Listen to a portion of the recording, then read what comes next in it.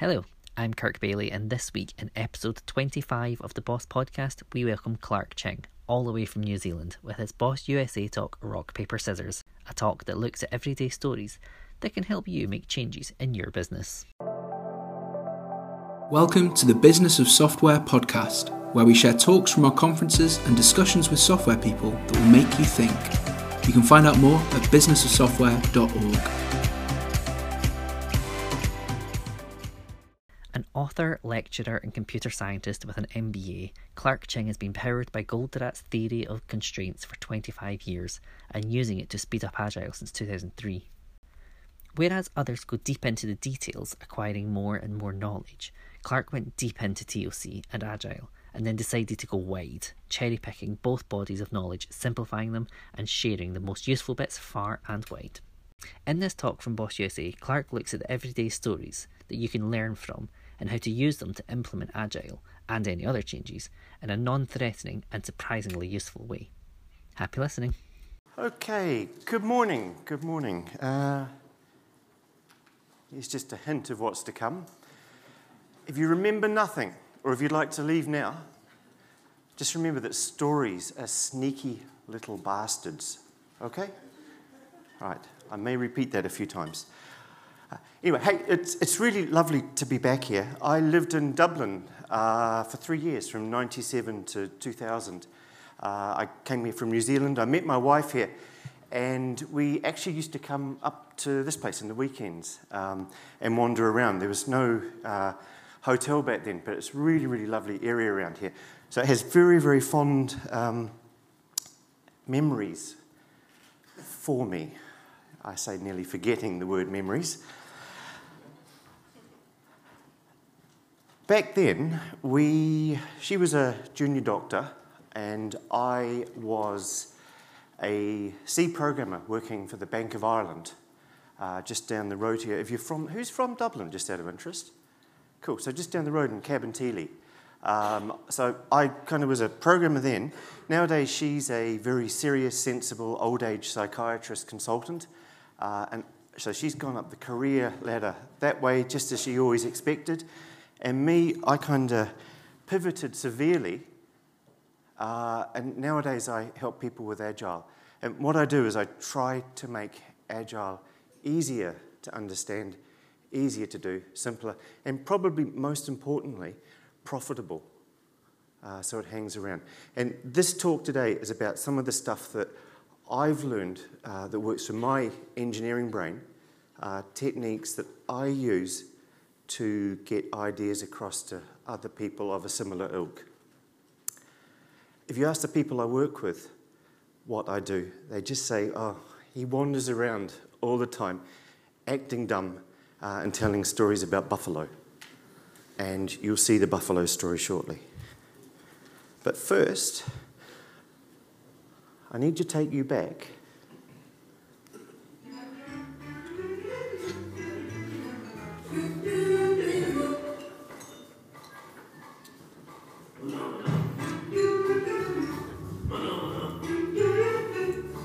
If you don't know, a Muppet is an idiot.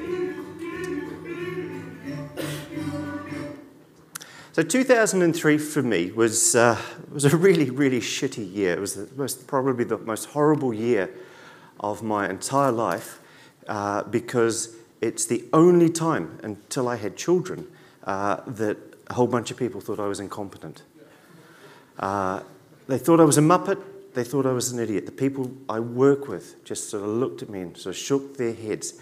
And it wasn't supposed to be this way. See, I was going well. I had pivoted long before I knew the word pivot.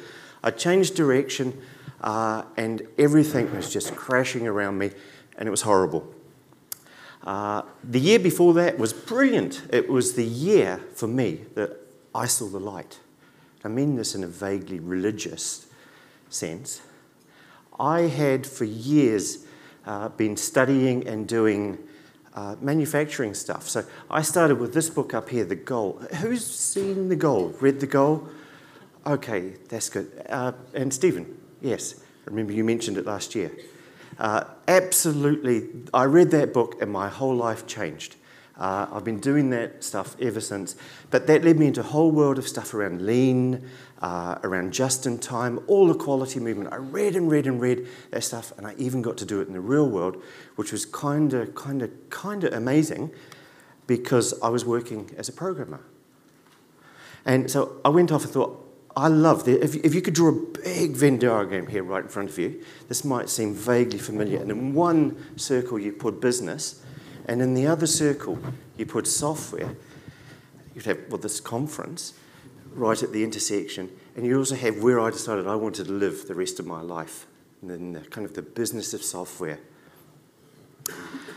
And I'd been doing an MBA, and I got to the end of it, and I decided, I'd heard a little bit about this agile stuff, and when I started reading it, I realized it was all that stuff, but it was applied to the software world I worked. But I couldn't understand why all the quality stuff that we were doing in the software world just made absolutely no sense if you'd read this stuff. And then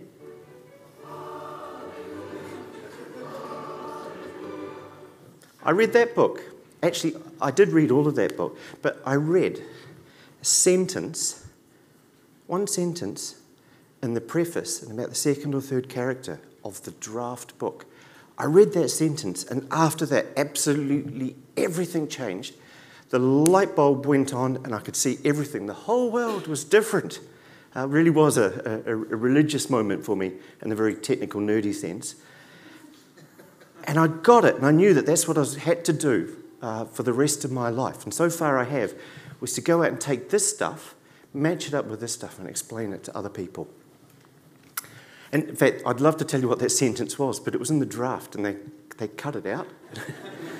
And it never made it to the final version of the book. So anyway, I had my light bulb moment, and then I went off, and I started doing the equivalent of knocking on doors, if you were in a religious sense. I started telling people about all of this stuff, and I was brilliant at articulating it. I had a little local Agile user group, Agile Scotland. And I go there and I talk to all my buddies there, and they go, yeah, that's brilliant. We'd all stand there and all agree. And then I'd go to work, and they would look at me like I was this guy. And just to make things worse, it was as if I was talking with that guy's voice. They looked at me as if I was an idiot. And it was really, really frustrating. It was just so horrible. They really thought I was just a complete idiot. And these guys here are my bosses. That's how I saw them. They saw me as the idiot. Remember that. This is actually there's something wrong with the way I was doing things. These guys here. So one day I'm standing at the coffee machine, getting a little coffee thing out, and my boss's boss comes over to me. And he says, Clark. And I say, yes. And he says, Agile. And I say, yes. And he says, don't let it interfere with your day job, okay? Okay, right. Second boss, his boss. A few months later, I'm showing my dissertation to my sponsor, so my boss's boss's boss. And we're sitting in a corner quietly. She's read through it, and she looks at me over her glasses like this, and she says, it's okay, Clark, I won't tell anyone about this. Welcome to the land of the Muppet. So, as you can imagine, I got really frustrated.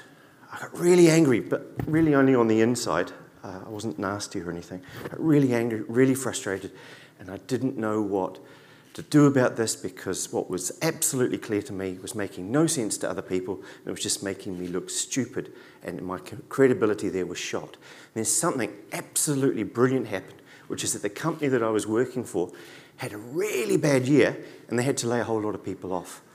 And I got redundancy, and I left. And that left me with time to start writing a book. And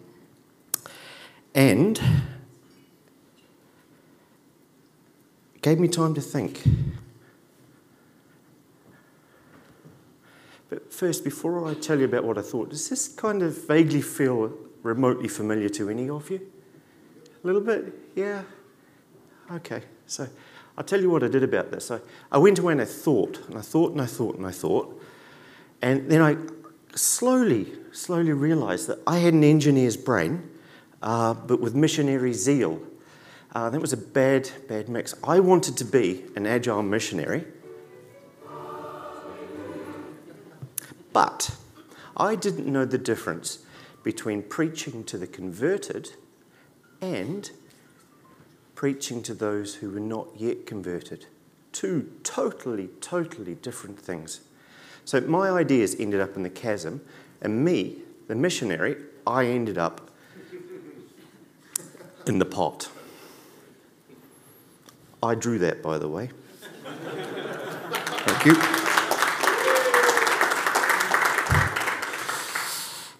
Yep, you like that? You're... Oh, yeah. So I'm sitting there in this pot of my own making, and I'm realising that I know stuff in my head, but I don't know how to sell it. So what do you do when you're a geek that likes books? You go read books that you haven't read before about selling. You immerse yourself into it. Is this familiar to anyone, this kind of process? Go read books and books and books. I read books and I read books and I read books and all sorts of stuff about selling. And they were all really interesting, but they weren't really usually targeting the kind of thing that I was trying to do. I came to a startling conclusion. All the books actually say this in black and white. The problem is resistance to change, which is a bit like telling me I'm too fat because my belt's too big. It's not very helpful. So I went away and I figured out that given my personality and my background, I didn't need to go out and sell people on this stuff.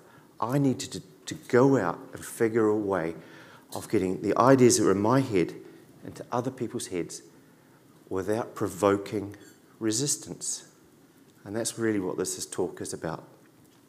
I came up with 4 of them, and I'll zip through the first 3 very quickly. The first one is a wonderful book. I wish I'd read it when I was 12. Crucial Conversations. Has anyone read that here? There you go, just a few. That book, if you ever find yourself butting heads with people all the time, go read that book. It's a great, it's just lovely. It just explains in very simple terms how you can have conversations that would otherwise be very head-butty and make them safe. So they're crucial conversations. That was a life changer. I wouldn't be what I'm doing what I'm doing today without that.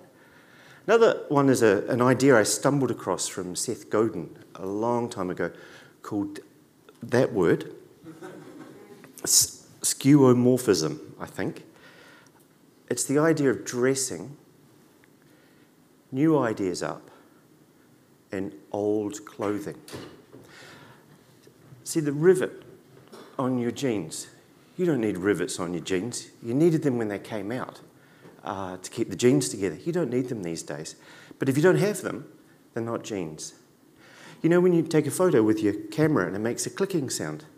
That's not a clicking sound really, it's just a playing back. It used to be a mechanical sound. But when they came out with digital cameras, they wanted to make people, the new camera, feel like an old camera, so it was comfortable for people. Who's been into Dublin since they got here or might get a chance to? Anyone? A few of you, yeah? If you go in there, there's Grafton Street, main shopping centre. If you go to the top end of Grafton Street, you'll find St Stephen's Green. Lovely green area where you can walk around, and around the border of it, part of it, you'll find a whole lot of Georgian houses. Lovely red bricks, wrought iron stuff out front, and painted doors. They practice skeuomorphism. What they do, they leave the exterior as it is so people feel really comfortable about those buildings, but they change the insides. I work for Royal London. We have an office there with a sort of a purpley coloured door, and you walk inside and it's all new, but if they change the facade, there will be outrage. In fact, I know there would be outrage because on the other side of St Stephen's Green, when I first moved here, the tourist buses that used to take you around, the tour guide took us past that and pointed out the abomination of new buildings that were on the corner. So skeuomorphism is a great way of making things that are new feel comfortable for people who aren't so comfortable with new ideas. In Agile, for me, what that means is just using old language to describe most of the new stuff in Agile, because most of it is old stuff, and it's just easier if you don't freak people out. This one here is just an excuse to dress badly. Do you remember Columbo? Yeah, just one more thing. Yeah, you think Steve Jobs is clever. He nicked his line, just one more thing. Socratic irony is the idea of being Socratic by pretending to be dumb. Everyone knows you're not stupid, but you're not telling them what to do. You're sitting there smiling a lot, going, oh, I don't know, and helping them figure things out themselves. But finally, stories. So today, I'm going to share with you a bunch of the stories I tell. These are the... I'll just get moving on, but remember this? Small stories, in particular, are sneaky little bastards. Now, I'm not talking about big stuff here. These business novels, Monsters, Inc. is a business story, if you hadn't realised. Not talking about the fables in the middle, talking about little tiny things, anecdotes, metaphors, pertinent jokes. Ideally, they'll make you smile. So here's one.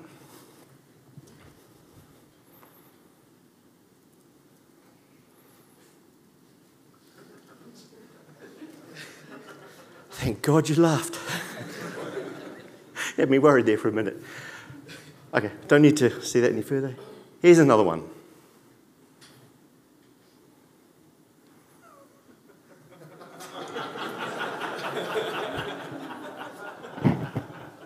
Hands up if you've never shared a dilbert because it told a truth. Anyone? Okay. This one's from me. It's not as funny. It wasn't funny for me, I'll tell you that. Who remembers this thing from last year's BOS conference in the goodie bag? Yeah, you remember this? I thought, why the hell are they putting that thing in the goodie bag? Until at 2 o'clock in the morning. Hope you can read that.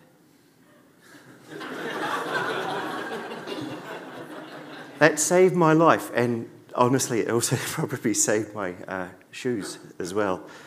The next morning, I didn't tweet this.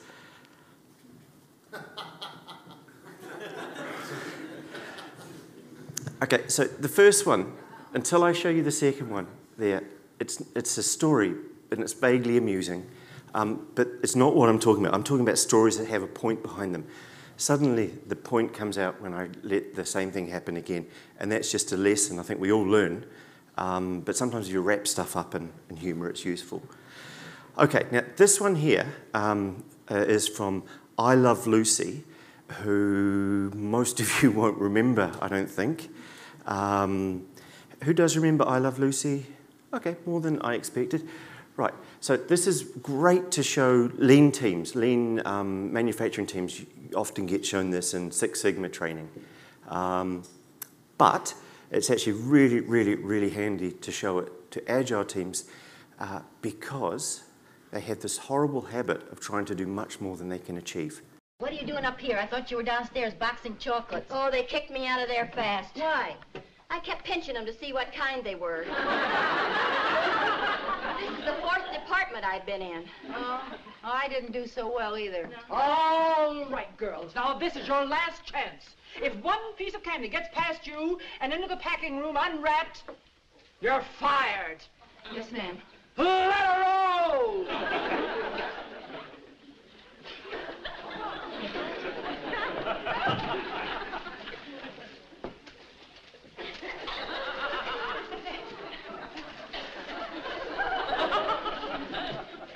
Oh, this is easier. Yeah, we can handle this okay.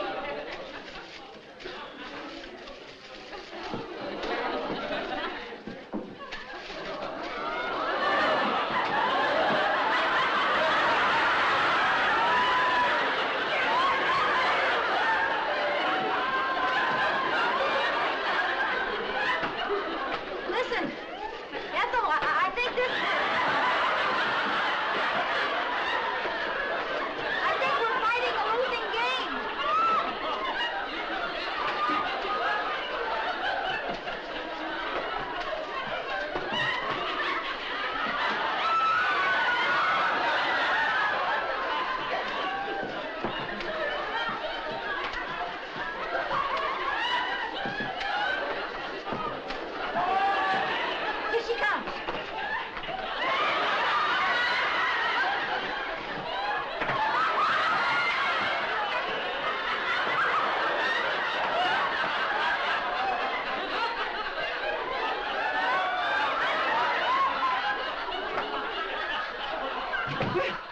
Fine, you're doing splendidly. Speed it up a little! Okay, so another video in a moment. I stumbled across this one last year when someone showed that at a conference about 2 hours before I was supposed to show it. So I've got a small video next, which comes from the BBC last year. Do you recognise these people on this, written on the screen? Mel Gibson and Sterling Moss. Paul Hollywood, the baker guy, and Sterling Moss, the racing car driver. 44 laps of corner after corner. Steady, not too wide. He's over! I've been asked to race an Aston Martin GT4 at the Aston Martin Festival at Le Mans. Do you have any tips for me taking an Aston Martin around Le Mans? I would suggest, the same as I would with any other car, if you drive a little bit slower than you think you could do, it'd be a lot better. That's interesting. So, overdriving it, and I have been guilty of it before. Egg on your face, you know, it's difficult to get off if you make a mistake. That's the point. There's nowhere to hide with all those people watching. Right, so that's not funny, but it does illustrate for me one of the most important things about agile or adopting any new idea, which is that, sorry, I've got a light straight in my eye there, that we tend to overdrive change initiatives and we flood people and we try and boil the ocean and we end up failing. And here's this chap who was very, very fast at driving and he says, don't overdrive, just go a little slower. I find that very, very useful video to show people because they can reflect on it when they see someone from a completely different world describing their problem and how to avoid it. Now, here's a little story. This is a story where I tell a story about someone telling a story. This is, you're about to be treated to the world-famous Buffalo story. But first, let me just set this up. A couple of years ago, I got a request from our CIO to go and have a look at our support team. 16 people, mixed roles, working on old code, fixing real-life bugs. They had 120 that were really, really, really top priority, and our CIO had promised he'd get rid of them by the end of the year, which was there. And we had to increase their capacity by 30%. And he just asked me to go and have a little look and see if there's anything I could do to help them out. So I went round, talked to their manager, her name was Elaine. Elaine took me around and she showed me their board, which was really handy. And it just showed all the work there. And I had a look at that board and there was something missing. There was a test board around the other side. Okay, so that's the whole team's work process, but one of the most important bits of it was hidden from view.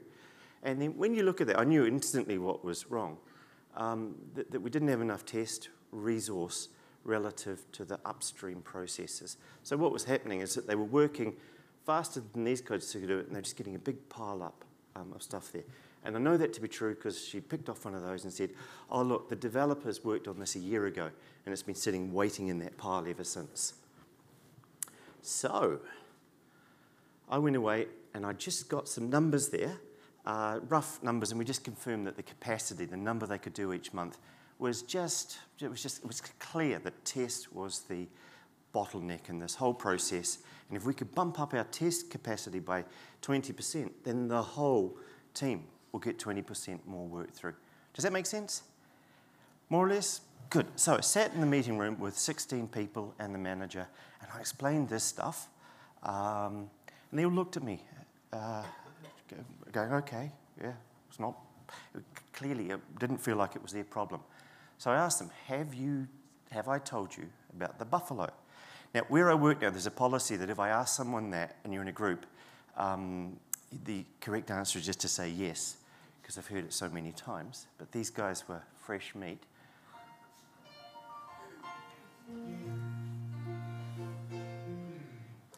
This didn't actually happen in Cheers. It was just one of those email things that went round. But it's quite a good story. And it goes like this. Can you all read it at the back? Yep, I'll let you just read it along then. And you should go, whoa, cool animation.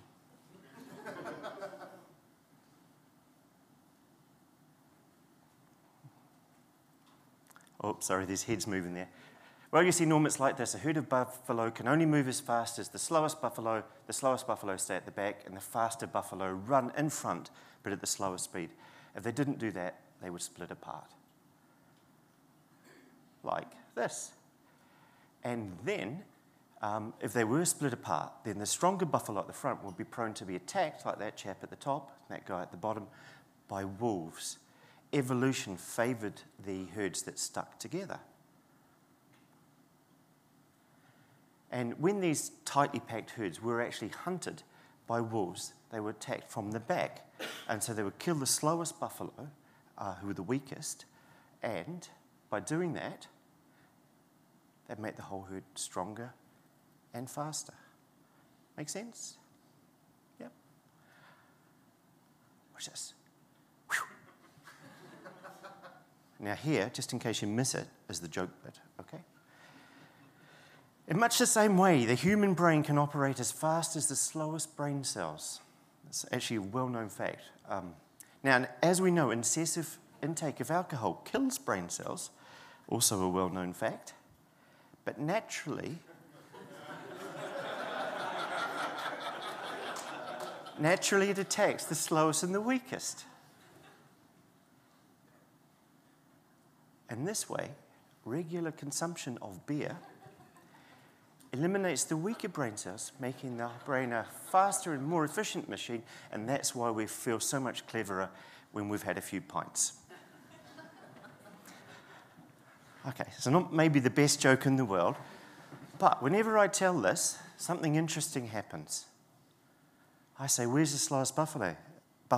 And in this room, they all go, oh, it's the testers.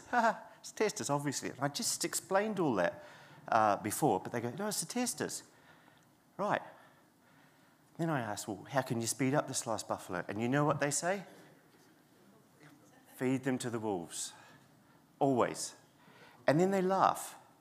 I think that laughing is actually really important because it opens them up to get a little bit creative. So I say, how do you speed them up? And they come up with a bunch of different reasons. And then I say, well, how can the faster buffalo speed up?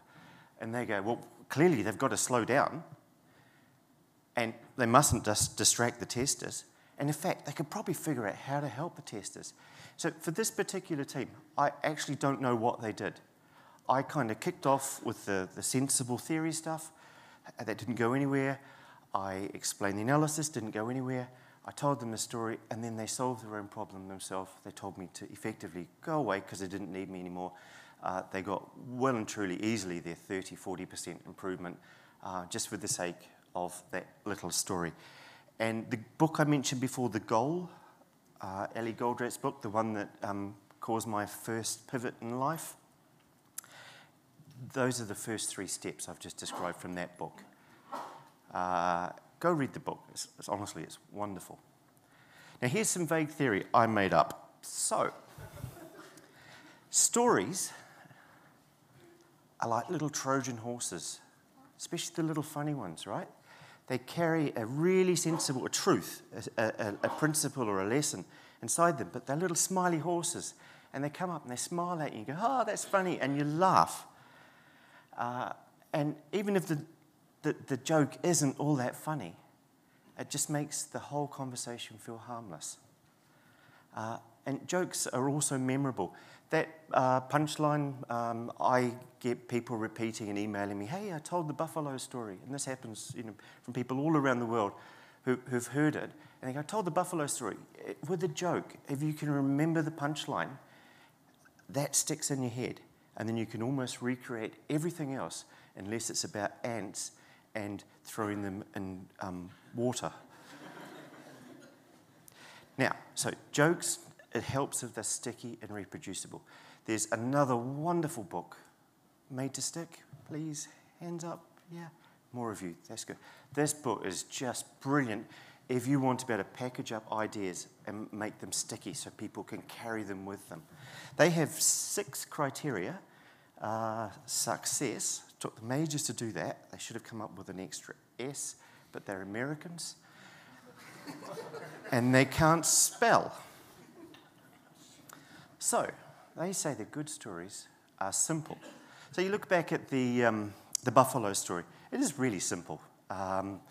Unexpected. A surprising thing is it's simple, but when you see, oh, they run at the speed of the slowest buffalo, it's quite a surprise for people. Never heard that before. And also the punchline of jokes, they're almost always a surprise, which was what kind of makes them funny. They're concrete. So this story, you see, I've animated that. I could pop that out with the words, and people can imagine it. They can make a film in their head. It's credible. The joke bit clearly isn't credible, but the idea behind it's credible. Now, it is emotional, but I'm not sure what you call the emotion that goes with laughing out loud. Really, really having a good laugh. There's some emotion there. But I think that the laughter is something that just opens people up to be slightly more creative and open to new ideas. At least that's what I've seen over and over and over again. You tell them something straight and it doesn't sink in. You tell them something that's funny and suddenly the mood changes. And these guys, Chip and Dan Heath, they say that stories are flight simulators for the brain, and they say that if you want to sell ideas, wrap them up in stories.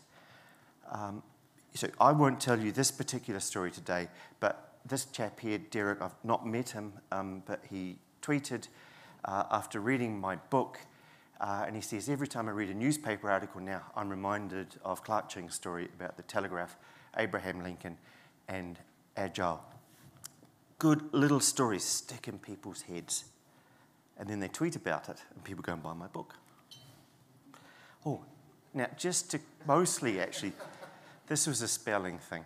I added sneaky because, as you all know, stories are sneaky little bastards. But I just wanted to correct the American spelling there. Oh, did you see that? Hang on, just watch everyone. Oh, okay, another one. Oh. And good stories move. There's action, there's movement. That's really, really, really fundamental. And now, returning to the master himself, if you take nothing away, actually, take that one away. Drama is life with the boring bits taken out. Okay? For years, I now practice telling stories so they're a bit slicker, a bit faster. Take the boring bits out, otherwise you'll lose people because there's no movement. Oh, that's interesting. All right, there you are. Yeah, thank you. So Nick this morning said storytelling is story. We've heard that in both talks, story. And the key thing about stories like this is that you don't have to be good at storytelling to tell them. You just have to try and find the appropriate story and then just tell them quickly without too much boring detail. Now, where do you find stories, you ask? Obligatory Venn diagram here. So this type of stories I'm talking about are funny, ideally. They don't have to be, but it helps because that whole smiling Trojan horse thing. And it helps if they've got a concept or a lesson. I don't just want concepts by themselves or principles. I don't just want amusing stories. I want it where they click together. So where do you find them? And there's two ways to find them. Mostly copy. So much of what you've seen here is stuff I found elsewhere, and I've packaged it up. I tell it. But most of it's copied. If you've ever emailed a Dilbert cartoon, you've just done that. You've seen something, you go, oh, the idea behind that cartoon is really, really pertinent here. Usually, aren't managers idiots or something like that. You email it off, and someone reads the joke and they get the idea. So it's really, really easy to copy. Someone who I copy a lot, which annoys me immensely because I think he was an arsehole, was Steve Jobs. He actually has some wonderful stories. He has one about when he arrived back at, what's it called? Apple. He arrived back at Apple, he arrives back at Apple, and he's then on a show later talking about what he did. And he said when he got back, he defined his strategy at Apple by drawing a line there, and a line there on a whiteboard. So 2x2 matrix. And then he wrote desktop, laptop. And then he wrote consumer and professional. And then he said, if it's not on that board, it's not part of our strategy. And I think that's one of the most powerful lessons that I can take anywhere I go nowadays, because he then went on to say he's really, really proud of the stuff that they didn't do and that they don't do, at least as proud of the stuff that they've got rid of so that they could focus on the stuff that is in their strategy. He has lots of lovely little stories. Now, this one here, I was in a restaurant in San Francisco. I was sitting down. Lovely waitress comes up and says to me, what would you like? I say, fillet steak, please. And she says, certainly. How would you like it done? I go, oh, I'd like that medium rare. And then she pulls a little laminated card from her top pocket and says, point at it. And I go, oh, it looks like that. And she goes, sir, that's medium. And then she rushes off. They cook the steak and they bring it back. And it was cooked properly. So now, I stumbled on that, but I already had the idea in my head of test-driven development, test-first thinking, all of the good stuff about pulling test forward in software development. And now every time I'm working with testers, or actually just about anyone in the team, I start with this story told slightly more slowly, which explains to them why I want them to start talking about how they're going to test stuff before they build it. Otherwise, you cook the wrong steak. This guy's local. He was born in Dublin. One of the most important things we as parents do is we teach our children about time. We teach them important things like reading the clock. You actually think that's important? I'm going to teach you to read the clock. I'm going to teach you to read the time. Why? Because it's important that you know the time. Why? Because how would you know when to get up to go to school? Mummy would make me. What if Mummy wasn't there? You'd wake me.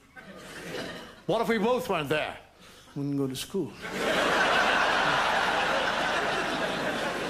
How would you know when breakfast was? I'd be hungry. Shut up!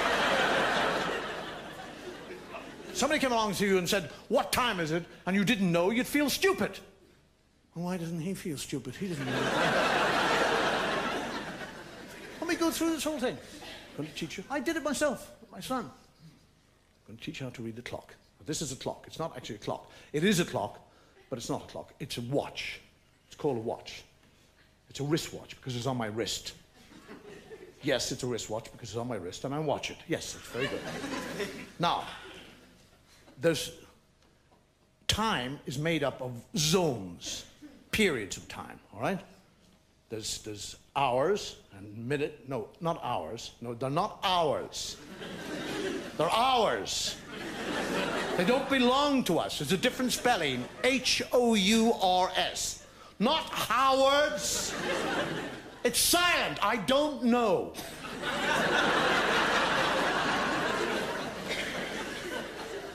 Now, on every day, there are 24 hours. 24 of these hours.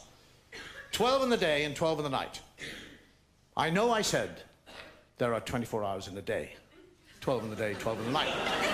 But a day is made up of a day and a night. What are you, stupid? I couldn't very well say Monday night. Everybody knows when I say Monday, I'm talking about the 24 hours. Now shut up and listen. Now, on every clock or watch, there are 3 pointers. They're called hands, all right? They point to the hour, all right? You understand that? There's the hour hand. That's the first hand, the hour hand. The second hand is the minute hand, and the third hand is the second hand.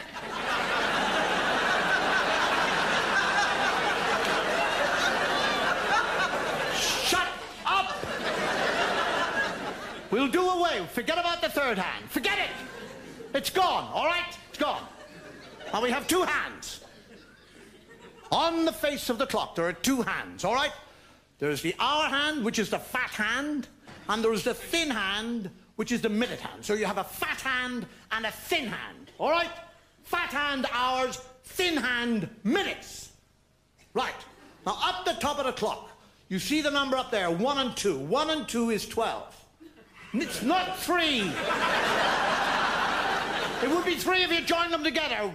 We already have a 3 here on the side by itself. We don't need 2 bloody 3s on a clock. So it's 12. All right? 1 and 2 is 12. So when the fat hand and the thin hand are pointing at the 1 and the 2, it is 12 o'clock in the daytime.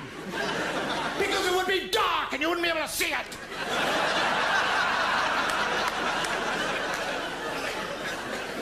Now the thin hand starts to move away from the fat hand. It likes the fat hand. Yes, it likes the fat hand, but if it wants to tell the time, it has to go away from the fat hand. So it moves away from the fat hand, leaving the fat hand at the 1 and the 2, and then it comes over to the 1 here by itself. You see the 1 to the right of the 1 and the 2? Now, that 1 is 5. Because it is, it's 5. 2 is 10, 3 is 15, 4 is 20, 5 is 25, 6 is a half.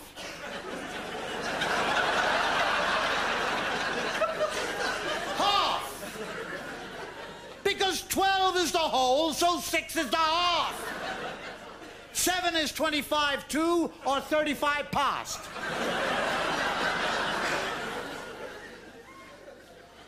So now what's actually happening is the thin hand is moving around the clock from the 1 to the 2, which is the 5 and the 10. And while he's doing that, the fat hand is moving slowly away from the 1 and the 2. Yes, because fat hands move slowly, that's right. Fat things waddle away, yes, that's it. And now by the time the fat hand has got around to the 1, which was the 5, when the minute hand was pointing at it, and the 1 has come back right up to the 1 and the 2, it is now what time? It is not 5 o'clock. It's 1 o'clock. Because when the thin hand points at it, it's minutes. The fat hand points at it, it's an hour. Now you be a good boy and learn how to read the clock. And I'll buy you a digital watch.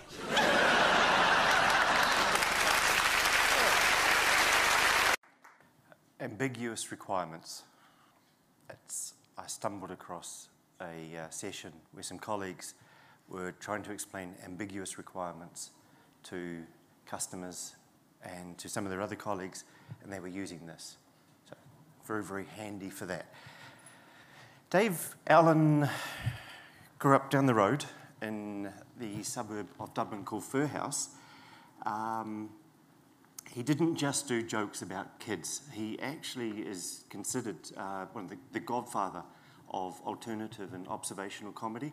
So all the storytelling comedy you see these days came about from a conversation in the early 60s where a friend of his in Australia said to him, hey, you know, Dave, all those corny jokes that you tell when you're up on stage, they're not nearly as funny as the stories that you tell when you're off stage talking to us. Why don't you try and incorporate them in? So we did that, and he ended up having a very, very successful career basically doing that stuff. A lot of it was very punchy kind of stuff. He attacked the church, he attacked power, but he did it in a lovely way, which was that he made people laugh at the ridiculousness of things. He had one skit where he had the Pope stripping, which was in 1970s on the BBC, and it was very controversial. But in his own way, he made his own little dent in the world by making people laugh about really serious things.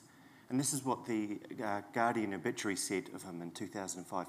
Thus was born a style that made the public and a generation of comics then in its infancy. They're talking about alternative observational comedy. It made them think a little differently about humour, about the power of words, about authority, and about the world around them. So I'm going to leave it there, just on that thought, because I think that we as individuals in our daily job can use the same technique he used, just on a much more personal basis. Tell little funny stories